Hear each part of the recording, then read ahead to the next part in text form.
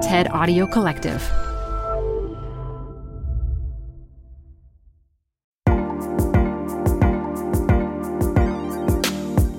Thanks for listening to TED Tech. I'm Simone Ross, the tech curator here. As machines are becoming more and more human-like, the question of how actual humans interact with them becomes more important. Why is it that when we interact with a digital avatar, we're likely to be more open with personal information than when talking to humans? Is that a good thing? And what does that mean when we interact with machines every day? In her 2020 TEDx talk, consumer researcher Anne Scherer explains why some machines get us to open up emotionally, what that says about human nature, and how it could lead to more honest interactions in our day-to-day lives.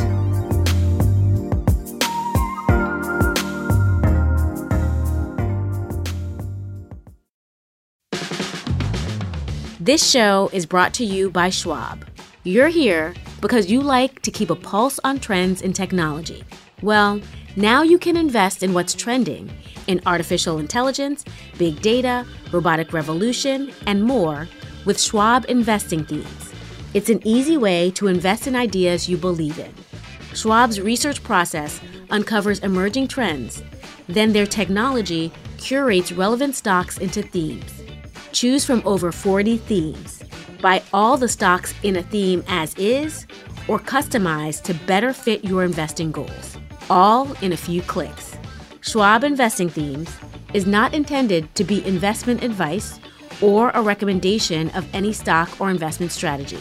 Learn more at schwab.com/thematic investing. You're growing a business and you can't afford to slow down. If anything, you could probably use a few more hours in the day. That's why the most successful growing businesses are working together in Slack. Slack is where work happens, with all your people, data, and information in one AI-powered place. Start a call instantly in huddles and ditch cumbersome calendar invites. Or build an automation with Workflow Builder to take routine tasks off your plate, no coding required. Grow your business in Slack. Visit slack.com to get started. This episode is brought to you by Progressive. Most of you aren't just listening right now. You're driving, cleaning, and even exercising. But what if you could be saving money by switching to Progressive?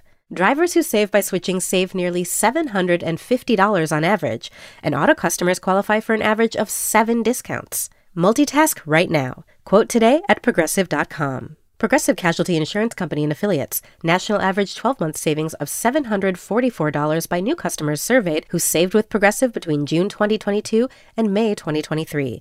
Potential savings will vary. Discounts not available in all states and situations. Hackers and cybercriminals have always held this kind of special fascination. Obviously, I can't tell you too much about what I do. It's a game. Who's the best hacker? And I was like, well, this is child's play.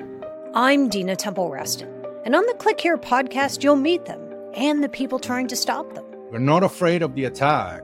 We're afraid of the creativity and the intelligence of the human being behind it. Click Here, stories about the people making and breaking our digital world. AI machines. Satellite. Engine ignition. Click Here. And liftoff. Click Here, every Tuesday and Friday, wherever you get your podcasts. Now, a few years back, I was having a barbecue with friends and family. As usual, we talked about the weather, the good food, or TV shows to watch, so nothing out of the ordinary. Until one attendee casually mentioned that he and his wife hadn't had sex in a long time. As you can imagine, what followed was an awkward silence. Until a 6-year-old boy attending the barbecue with his parents blurted out that his parents had lots of sex and he could hear them all the time. And then the barbecue continued as if nothing had happened. Now, when I'm not having barbecues, I am researching how people interact with each other and how that transfers to their interactions with technologies. So, not all too surprisingly, after this very unique social interaction at the barbecue, I was left wondering why we, the audience, were so greatly ignoring what the adult had just so openly shared with us that evening.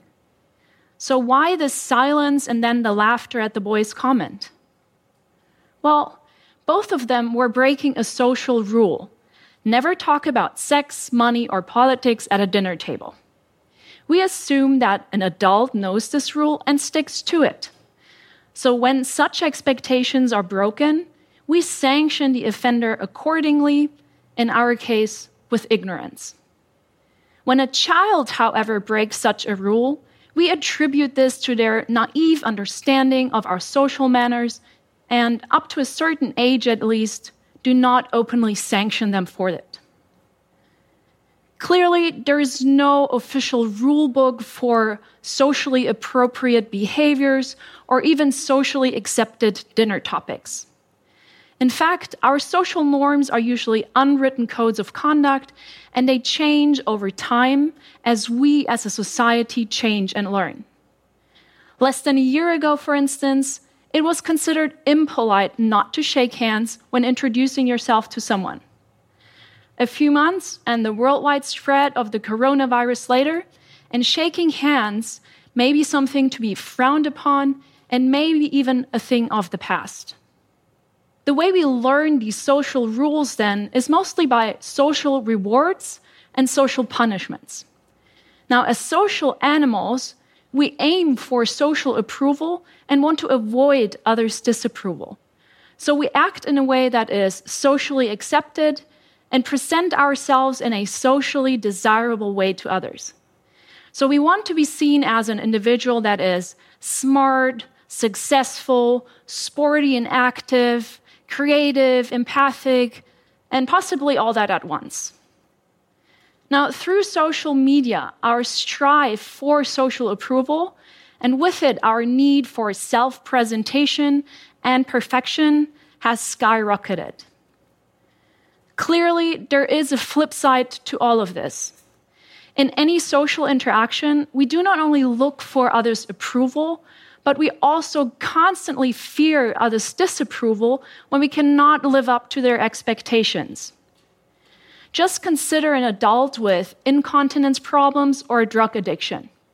If he or she had to talk to a healthcare professional, what would you expect to find? Or if a soldier returned from combat and had to talk about their fears or problems, do you think they would open up easily?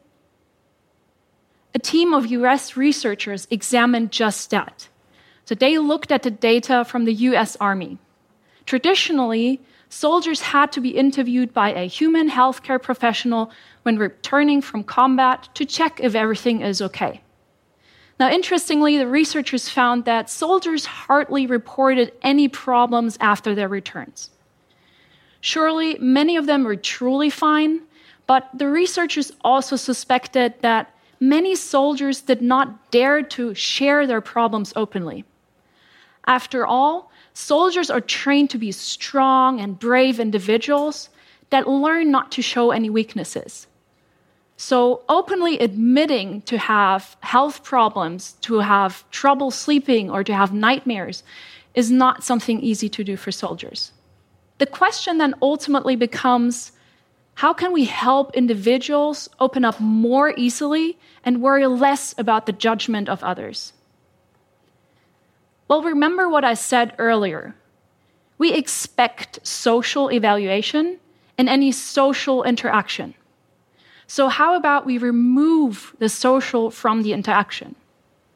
This is exactly what the team in the US did. In fact, they developed a virtual interviewer called SimSensei.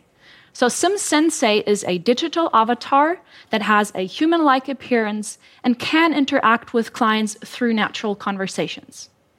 Now, when returning from combat, soldiers were now interviewed by the digital avatar, and once SimSensei was introduced, soldiers reported more health problems like having nightmares or trouble sleeping. So machines can help remove the social from the equation and help people open up more easily. But careful, not all machines are created equal. Considering the tremendous advancements in technologies like computer graphics or natural language processing, machines have become increasingly human-like. the question then ultimately becomes, which rules do we apply in these interactions? Do we still apply social rules when we interact with human-like machines? So do we start to worry about social judgment again? This is exactly what I examine in my research. Together with colleagues, we have developed a series of chatbots. These chatbots were programmed to simulate text-based conversations, and they were designed to be either very social and human-like or very functional and machine-like. So for instance, our human-like bots use so-called speed disfluencies and social language cues, like these ahas, we humans love to use in our conversations to signal our presence to conversation partners. In contrast, our machine-like bots lacked such social cues and simply kept to the talking points.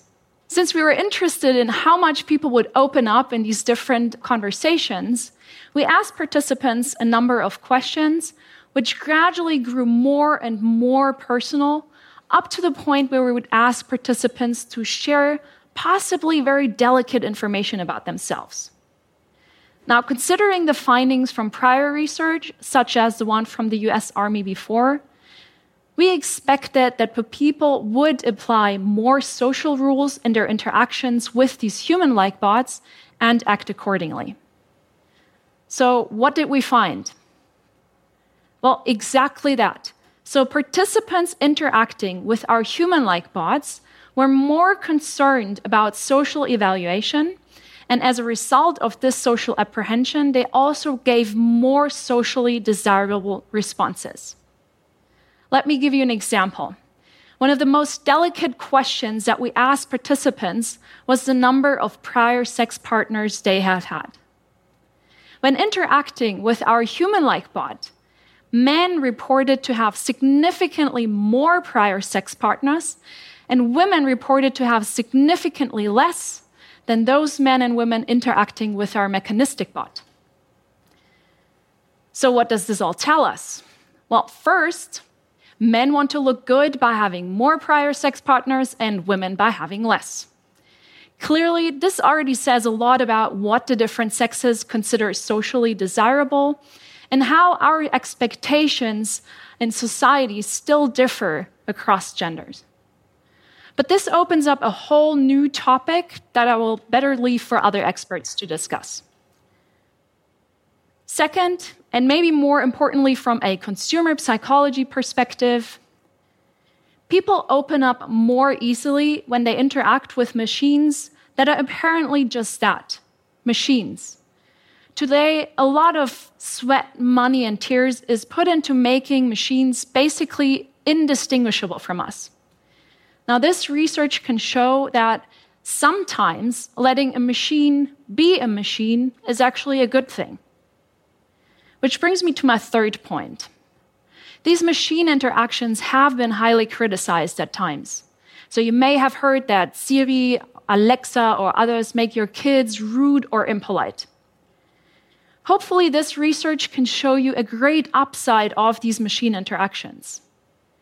In times of social media and our constant hunt for the next like, machines can give us grown-ups, help us find that inner child again, and give our constant need for self-presentation and perfection a timeout. For once, we do not need to worry if the number of prior sex partners is too high or too low, and instead, it is okay to simply be who we are. Ultimately, then, I think that these machines can remind us of a central element of what makes a good conversation partner: being non-judgmental.